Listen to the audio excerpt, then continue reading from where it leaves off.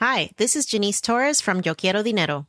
From a local business to a global corporation, partnering with Bank of America gives your operation access to exclusive digital tools, award-winning insights, and business solutions so powerful you'll make every move matter. Visit bankofamerica.com/banking for business to learn more. What would you like the power to do? Bank of America, N.A. Copyright 2024.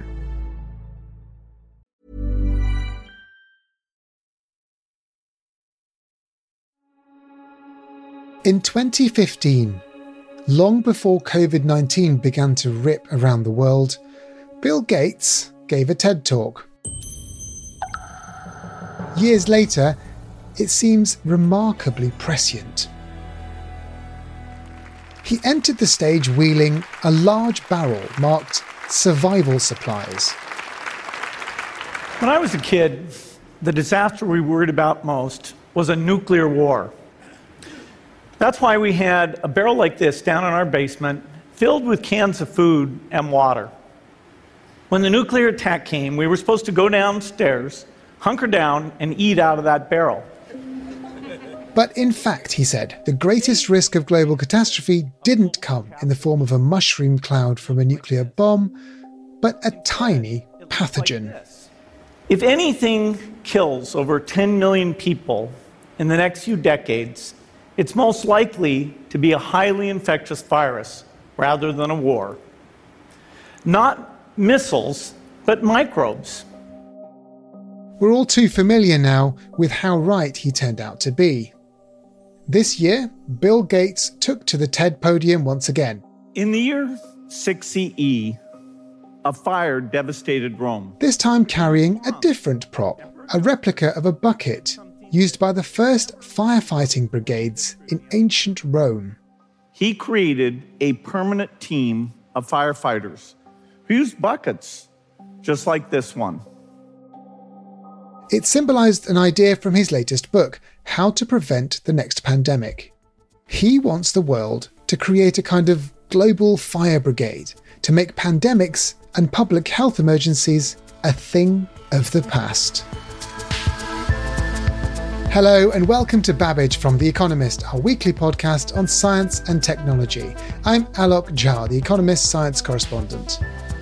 This week, our science and technology editor Jeff Carr took a trip to California to meet Bill Gates and hear what he had to say about how to prevent future health threats. From what kinds of viruses pose a risk to human society, to his optimism about the new technologies that could prevent pathogens from spreading around the world. So, how can the next pandemic be prevented? The Economist science and technology editor Jeff Carr is with me now. Hi Jeff, good to have you back. Hi Alok, how are you doing? I'm good, thank you. Now Jeff, you've been to see Bill Gates and he's been renewing his calls for better pandemic preparedness, hasn't he? He has indeed. He's very well known, of course, in the field of global health. The foundation he set up has done a lot of work on HIV and on malaria and other illnesses. For this, he wants to create a new organisation. He's going to call it GERM, if it happens. He calls it the GERM team, indeed, which means Global Epidemic Response and Mobilisation. The idea would be to assemble a team of about 3,000 experts, epidemiologists, geneticists, drug and vaccine developers, computer modelers, diplomats, people who would be able to engage in various aspects of the problem. And he suggests it might all be managed under the aegis of the World Health Organization. You had the pleasure of going over to California to catch up with him about these plans, didn't you? Where did you meet him? Well, I met him in a place called Palm Desert. It's just south of Palm Springs. Bill, how do you do? Good to see you. Yeah, it's great you're here. Thank you. In person. And in person, yes. And they have a little recording studio there. This is actually my first interview for the book, so... blimey. Okay, right. No pressure then. Well, maybe the most fun one also. So we sat down in that to have a really good chat about what he hopes to see to avoid the sort of catastrophe we've just witnessed happening again in the future. Bill Gates, you have spent much of the past 2.5 decades, I think, thinking about pandemic disease. You've also warned in the past that the world is not equipped to deal with a rapidly spreading infection like COVID. Why do you think that is? Well, it's interesting to compare other bad situations and how well governments do in protecting their citizens from those. Things like fire, which I think is an important analogy. You have lots of small fires, and so you have this constant reminder that, oh my God, every day there's some of these things, and let's have professionals, let's have capacity, and they're good at practicing. The wars you don't get that many of, but there is practice, so-called war games and things, and of course, almost sadly, you might say massive money that goes into those. Earthquakes, there's lots of small ones. Pandemics, infectious disease doesn't really hit particularly the rich world very often. I mean, yes, we had a few Ebola cases, and we had SARS-CoV-1, and the last really big one, of course, is over 100 years ago now. How would you attempt to preempt the next one? You wrote about the idea of having some sort of global fire brigade.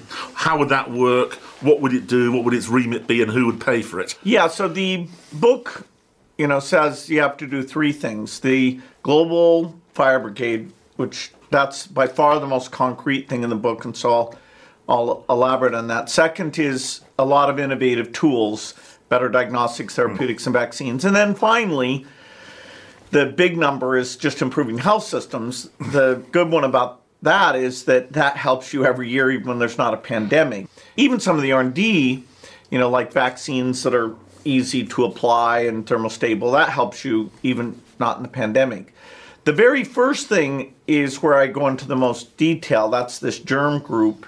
I think GERM stands for Global Epidemic Response and Mobilization. It's no backronym there then. Yeah. So it's, an acronym, and it's about 3,000 people with a wide range of skill sets. We have to data reporting, the formats, the models, how you orchestrate all of that. I mean, the data, wow, there was a lot of bad data. You've got to take a lot of countries on board with that, and very often these things emerge in places which are not necessarily entirely transparent. How would this work diplomatically? How would you gather everybody in? Yeah, ground zero, sadly, could be in a place with very little capacity, or it could be in a place that chooses to cover it up. The latter, I'm not as worried about. I mean, yes, could we have gained a few weeks? I mean, people will be arguing about that for a long time, and a lot of people, their biases for or against China in general, sadly kind of influences how they see that. I'm not sure that we'll get going much faster in a future pandemic than we did in this one. And part of that is that I think the likelihood of an outbreak is in very low-income countries where the boundary between humans and animals and meat markets, although we've had now a couple in China, Africa is a significant source of natural. My book isn't super focused on bioterrorism as a threat factor. If you want to get serious about that, everything in the book is necessary, but you have to do even more because you have an opponent who sort of intentionally picked a bad virus and concede it in many places, and so that's an even tougher problem. But for the natural pathogen, the 3,000 people in the germ team, they would do more hands-on work for low-capacity countries like DRC, and for rich countries, they would just agree on protocols and do the simulations. They wouldn't need to have full-time staff in upper-income countries. This is all very reactive. How much do you think we could create an organisation that was a surveillance organisation that spotted something really early and stopped it becoming pandemic or epidemic? Well, that promise is that we can catch it early enough, and that means in those first 100 days, and so that it doesn't spread to a lot of countries, and so it becomes labeled a pandemic. So I literally say that if you catch it and it's only in 3 or 4 countries, it won't be called a pandemic, and the deaths and economic damage will be hopefully less than 1% if you do that well of what we suffered this time around. We have a lot of experience in surveillance. The improvement in diagnostic tools is pretty phenomenal, and that really helps your surveillance, because if you have an unusual spike, in, say, respiratory disease, then you can go in and get the pathogen, get the sequence pretty quickly. We scaled up sequencing capacity and diagnostic capacity at the tail of this pandemic. That has to be there in advance. Right. That would be one of the things that Germ was doing, would it be? Yes. Building this up? It'll look at every country and say, okay, do you have that diagnostic capacity? Do you need donor money to do that? Do you need training to do that? So yeah, catching it early in some rural, low-income place, that's necessary, or that'll be where the pandemics come from. What do you think about the idea of going even further back in the chain of causation than that? And we know almost all pathogens start in animals and cross the species barrier. Looking to catalogue the risk, if you like. There's a global virome project, for example. Yeah, there are some people very enthused about that, and certainly we should fund research in that area. The current state of the art at being able to look at a virus that's in an animal and understand the risk level of it adapting to, say, human receptors, crossing over, is so weak that you can look at millions of these viruses that are there in these animals, and it's not that helpful because you see there's just so many. Fortunately, very few of those make that path.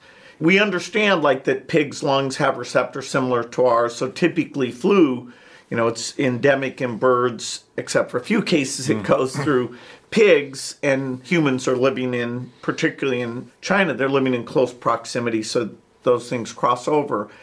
I don't know that you can get an early warning signal by seeing a virus in another species. If we could, great. And I know there's some people who've had this idea that you catalogue the viruses in animals of the sort that people interact with.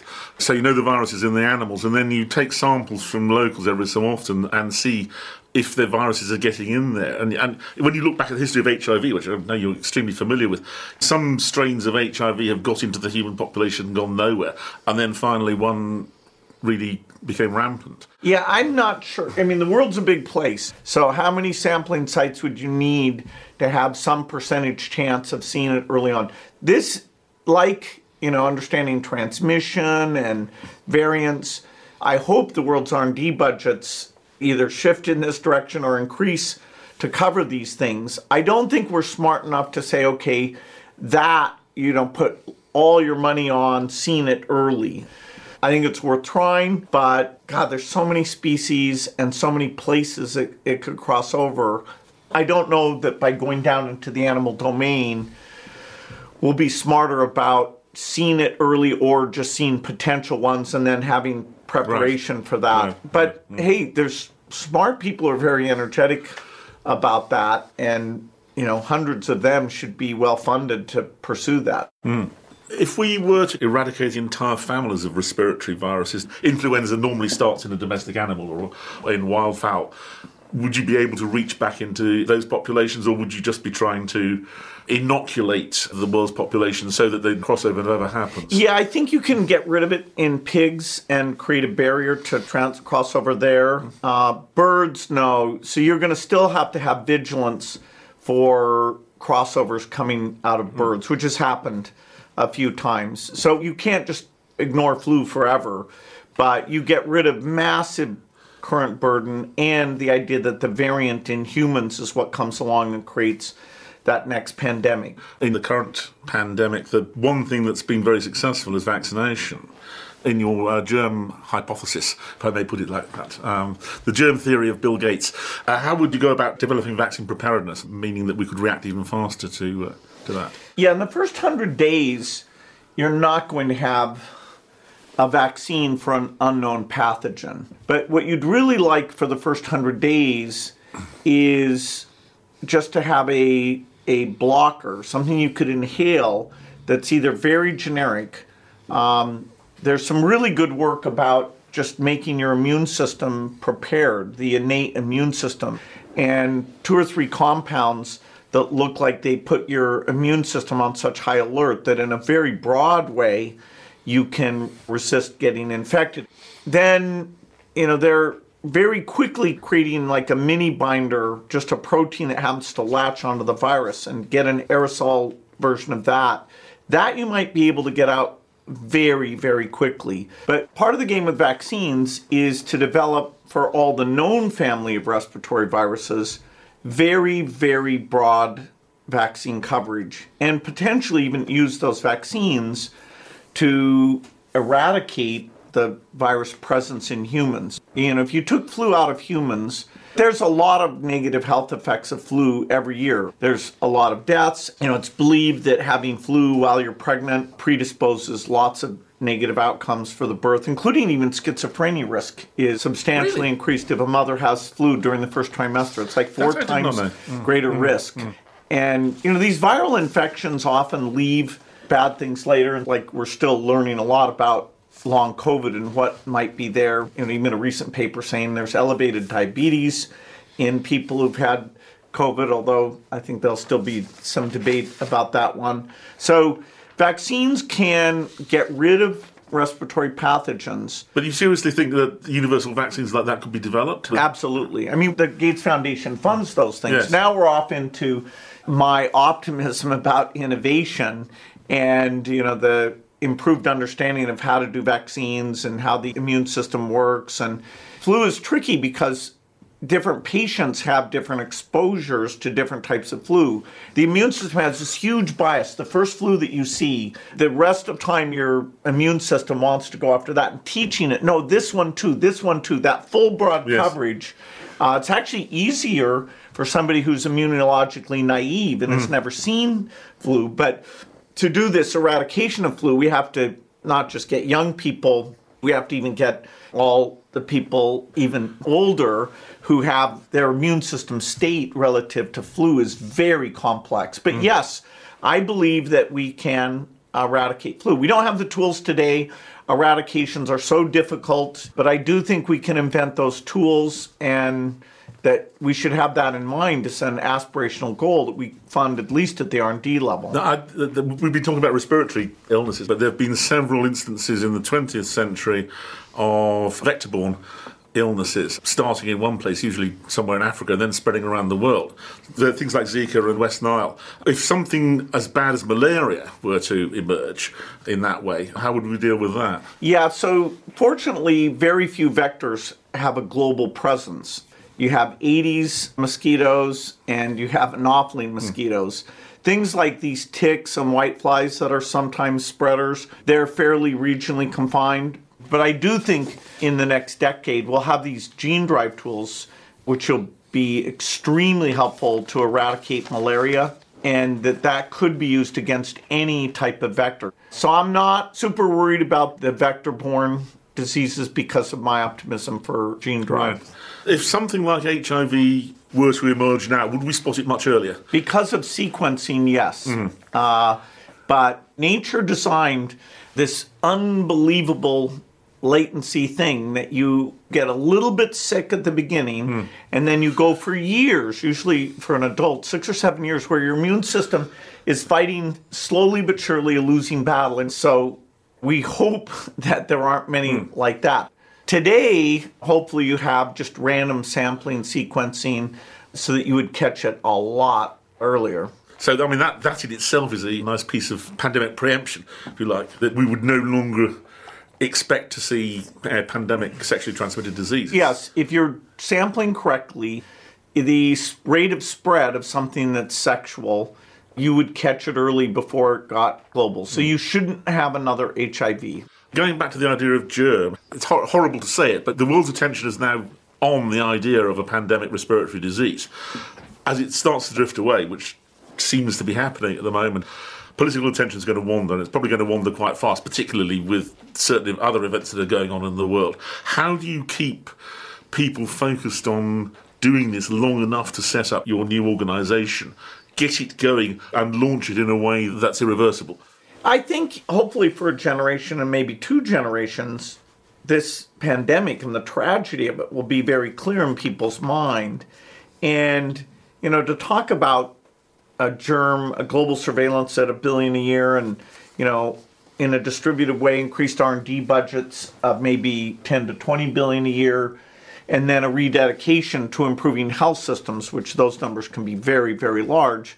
I think that will happen. I think we're just looking at these learning deficits and the depression and the indebtedness levels, this thing, not only did it kill tens of millions, but it had all these other negative effects. So I don't think we'll lose sight of that very quickly. I'm a little surprised there's not more dialogue. There is some debate, okay, how should we be ready for the next one, and some discussion about countries stepping up for that. We stretched all the budgets so badly during the pandemic that money for normal global health things and for pandemic-related things, are going to be tough to find. Yeah, that I think was the burden of my point, that certainly there's a financial exhaustion in my own country and similar problems elsewhere. It's very easy to say, oh yes, we'll do this, and then it just slips away. I don't know how one keeps it front of mind while the apparatus is built up. Yeah, it's pretty cheap though. I mean, this is $14 trillion and counting. And, a little bit of this cost is hidden because we just raised government indebtedness and the understanding on macroeconomics on how that makes us more fragile and how that gets paid back. So people may not be feeling it fully. But when you talk about spending, $1 billion a year on the global piece and tens of billions on the other piece, that's 1,000 to 1 type return. And this is not like most of global health, where you're talking about deaths of people in faraway countries, low-income countries that, you don't see very often. Here, people really had friends and family who died. Sadly, long COVID may provide a constant reminder of the problems of allowing a viral infection to spread to over half of the global population. So if we were to come back in 5 years' time, say, and have another conversation, what would you like to see in place that realistically could be in place by then? Well, certainly the germ team is the very concrete thing. And it has huge benefits in terms of lives saved, even in the years that there's not something you're stopping from becoming a pandemic. The second thing would be to look at the R&D budgets. Did the U.S. NIH, did they fund like an inhaled vaccine that blocks transmission? Throughout this epidemic, we've been talking about, hey, it's helpful to other people for you to get vaccinated. Well, that's only true to the degree that it blocks the infection, which was way more limited once we had Omicron in particular than we expected. If we had vaccines that were perfect transmission blockers, if you were vaccinated, you never get infected, then you're not in a transmission chain. And that allows you to knock the disease down so much faster. And there is an indication that if you have normal vaccination and then you just inhale either an mRNA or just a subunit protein, some early stuff the foundation has funded, looks like you get this mucosal protection. And so, like in the human challenge trials that the UK allows, it looks like we'll be able to, just adding that one thing will be a transmission. So you would hope that within 5 years we'd have something like that? Yes. I hope we have blockers. And maybe, we have fire drills. When I was a kid, we even had nuclear weapons drills. Now, those I wouldn't say would have saved that many lives. It scared the hell out of us, which may be good because our awareness that was a scary thing was there. But anyway, germ team existing, the drills, the R&D, and the early stuff out of the R&D, I would think would be the transmission blocking vaccines and maybe an innate immune system stimulator that would work across all viral pathogens. And one last question. How hopeful are you that this might actually all happen? I'm an optimist, and the cost involved, is less than a new weapon system. And I'd still say today, exactly what I said in 2015, that the greatest risk of, say, 20 million excess deaths, the greatest risk is not a meteor, it's not a nuclear war, it is the next pandemic. And the steps to be ready for the next pandemic, it's tens of billions of cost, but with lots of additional benefits to prevent trillions of dollars of economic damage and tens of billions of deaths. So we don't have to be super rational to see this as a smart thing. The cooperative elements of, how do we come together to pay for it? Fortunately, the R&D, you don't need to coordinate globally. But the germ thing, you have to say, is this the legitimate choice, and all the data is going to go there even at that early stage, and are people going to contribute to that, and are you going to allow those people to come in and look at disease increases in your country and help the world figure out, okay, how scary is this? So I can't guarantee it'll happen, but it would be a pretty crazy world if it didn't. And on that note, Bill Gates, thank you very much. Thank you. We'll hear more from Jeff in just a moment. But first, in the upcoming issue of The Economist, you'll be able to read Jeff's review of Bill Gates' new book on pandemic prevention. That'll be in the culture section. If you're not a subscriber, you really should be. Get your best introductory rate at economist.com/podcast offer. There's a link in the show notes.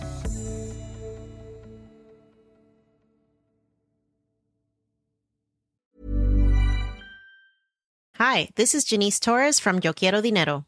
From a local business to a global corporation, partnering with Bank of America gives your operation access to exclusive digital tools, award-winning insights, and business solutions so powerful you'll make every move matter. Visit bankofamerica.com/banking for business to learn more. What would you like the power to do?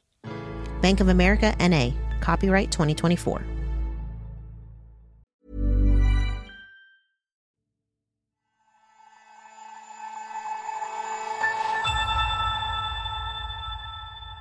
I'm back with Jeff Carr, The Economist's science and technology editor, to reflect on the future of pandemic prevention. Jeff, it seems like it was a real burden to go out to California to speak to Bill Gates, wasn't it? That was dreadful, yes. Sounds like a fun interview. It was a great fun interview. He's an interesting man to talk to. So let's dig into some of the things he said. There are huge amounts of new ideas in what he's talking about, things that we've kind of discussed in the podcast and written in the paper before. It's interesting to hear Bill Gates put them all together, and he has a voice and a platform perhaps that many scientists even don't. So it's important that he's saying these things. The germ idea, this idea of this pandemic preparation unit in the World Health Organization. Let me just ask straightforwardly, do you think it's something that's going to happen? I think it's probably about 50-50. I do worry that global attention has shifted very rapidly, and all of diplomatic attention is now on Ukraine. So there is a serious risk that this will go into the back burner. If there was another variant that caused problems, then of course it would come back to public attention. So I think the question is whether it will remain front of mind in a sufficient number of politicians in sufficiently powerful countries for it to happen. But I would say there was a chance it would happen, and certainly I'm sure Mr. Gates will be lobbying for it to happen. And as you observed, he does have some useful lobbying power, particularly with the American government. So I would be cautiously optimistic that might happen. Yeah, so we've been reporting on the need for pandemic prevention for many years now. And of course, now there's lots of solid evidence about the impacts of pandemics in the form of much lived experience and data. Just stepping back from what Bill Gates is suggesting, what do you think the future of pandemic prevention should look like? What should people, organizations, institutions be focused on now? I would actually, as you might have gathered from my questions, I would put a little more resource into looking into this idea of viral chatter, where something comes into a human being, evolves a bit, goes back into the animal, evolves a bit and comes back again, and trying to preempt the transmission of viruses from other animals to human beings. They almost all start like this. The new pathogens are almost always something that's come from another animal. They have to adapt to humans, and some of them are better adapted to start with than others. And the more chatter there is between the human beings and the animals, the more likely you are to end up with something that will be pathogenic in people. And the idea is that you might be able to spot these things happening. And there is the example of HIV. The pandemic that we've seen is caused by a virus that we have called HIV-1, which was a chimpanzee virus. There is another much more localized epidemic of HIV, HIV-2, that comes from a monkey. And then there are some very rare HIVs that have been detected in humans that haven't got going at all. So if we'd been monitoring that part of West Africa back when these transmissions were taking place, which is back in the middle of the 20th century, we might have seen the viral chatter between the other primates and humans and been able to do something about it much earlier. So I would probably put more emphasis than he would on doing that sort of thing. But other than that, I think his plan is a good one. I think I'd agree with you, Jeff, actually. You talked to him about the Global Virome Project, didn't you? And he kind of played down the importance of the work that those guys are doing, or trying to do at least, where they're trying to sequence as many virus genomes as possible just to see what's out there, because there's this enormous dark matter of viruses and potential viruses that can spill over. And just having that catalogue and knowing what's where is quite interesting. And he seemed to sort of play that down, as you'd need too many places to sort of do the monitoring. I find that surprising simply because the idea of monitoring fits into the third strand of his ideas, which is improve healthcare systems all around the world. I mean, how do you do the monitoring? It's to improve healthcare systems around the world, especially in poorer places. And then you would be doing all this monitoring anyway, and the blood samples could be then also used to keep the monitoring going. He also didn't mention much about, rather than looking at the viruses themselves, just keep an eye out for all of the immunological markers in people's blood all over the world. And then you can get some warning that something is happening if there's an outbreak somewhere. The Global Immunological Observatory, which is another sort of massive project that is a sort of early warning sign to future pandemics. And I suppose these are kind of theoretical ideas, aren't they? That's not a bad idea. It is a theoretical idea, but I would have thought the problem with that would be that if you've got an immunological signal that you're seeing in a lot of places, you've probably got your pandemic already. You could look for immunological traces in the same way that you look for viral chatter. I mean, you could look for unusual patterns of antibodies in the same way as you could look for viral DNA and RNA. So it's not a silly idea. And all of that is going to be much easier given new diagnostics, which Bill Gates was very optimistic about. I mean, he's a technology man, so technology probably excites him. So let's talk about that. How important do you think these rapidly evolving surveillance technologies are? You know, cheaper genomic sequencing, better blood sampling, etc.? Absolutely crucial, because that's the only way you're going to catch these things early. And if you don't catch them early, it's the way that you're going to pick up early on the evolution of new strains. Because one thing we've learned from COVID is that natural selection really does work. So you could almost think of the monitoring and nipping in the bud of new strains as being a micro version of stopping the pathogen getting going in the first place. So for that, you have to have effective rapid diagnosis. Absolutely, it's crucial. And it's something that's possible now. Actually, hearing you talking about HIV and the evolution of that and how it ended up in humans, you were saying that, you know, if we'd been tracking this stuff in the 20th century, but of course we couldn't have done, really. No, I'm not saying that people were negligent. We didn't have the tools, but now we do have the tools. But you can go back into tissue samples that were taken way before HIV was identified, either symptomatically or as a virus, and see that there are tissue samples that were taken in various parts of Africa where the virus is present. And what about this inhaled transmission blocking vaccine? I found that fascinating. I'd not heard about that. No, I confess I hadn't. It's a very interesting idea. I mean, it sounds theoretically possible to have some sort of mucosal defense against something. I mean, this is the kind of technology which is sort of goes beyond all the stuff we've heard about in terms of vaccines and things. And, you know, having some sort of way of blocking infections, at least for the most vulnerable, would be fantastic. Yes, it would. Yeah, yes. Okay, well, finally, I mean, this is a question we've been asking for the past 2 years, all the way through the pandemic, and I imagine we'll continue to ask more in the future. Do you think that the world's learnt enough on COVID to actually avoid another devastating pandemic? I'd like to hope it has. As I said, I think it depends. All human beings have only a finite attention, and the question is whether the finite attention of the people who have to make the relevant decisions to do this sort of thing is absorbed by other matters. I think it probably comes down to that. I think if the attention of the relevant politicians can be kept focused on this to the point where you set the ball rolling. You know, once you set the ball rolling and given some sort of guarantee that it'll be bankrolled, then it can be picked up by people whose focus is elsewhere. So I think the next 6 to 12 months we'll either have something in a year's time that's starting to move and create the institutions that will be needed to do this, or it'll get forgotten about. That would be my prediction. I'm not going to say which it'll be, but my prediction is that if it's not done within a year, it won't be done at all. Jeff, that's been very interesting. Thank you very much for joining me today. Thank you, Alok. Thank you for listening to Babbage, and you can hear more about how to tackle global diseases by scrolling back to an episode from last month in which we looked at how to eradicate malaria. And we do talk about the promise of gene drive technologies in that show, so go and give it a listen. It's called How Do You Solve a Problem Like Malaria? Babbage is produced by Jason Hoskin and mixed by Nico Rofast. The executive producer is Hannah Mourinho. I'm Alok Jha, and in London, always on the lookout for the next pathogenic threat, this is The Economist.